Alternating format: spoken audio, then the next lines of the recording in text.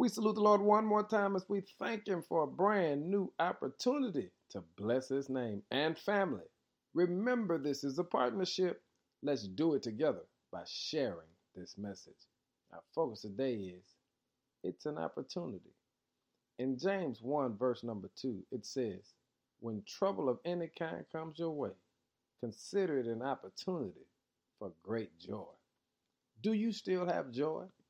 Webster defines the word joy as an emotion invoked by well-being, success, good fortune, or the prospect of possessing what one desires.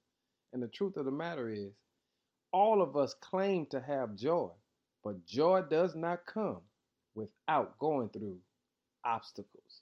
And James says, anytime you deal with an obstacle, it's an opportunity for you to put on display to the world your great joy.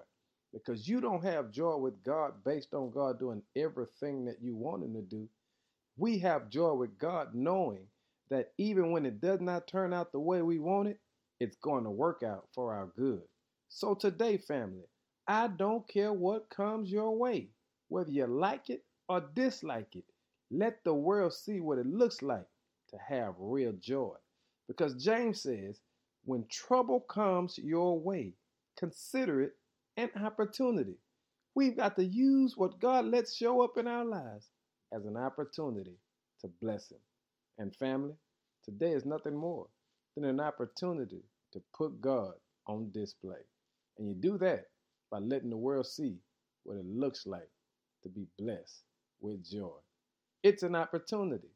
Now bless the name of the Lord through your joy, that is, in Jesus' name.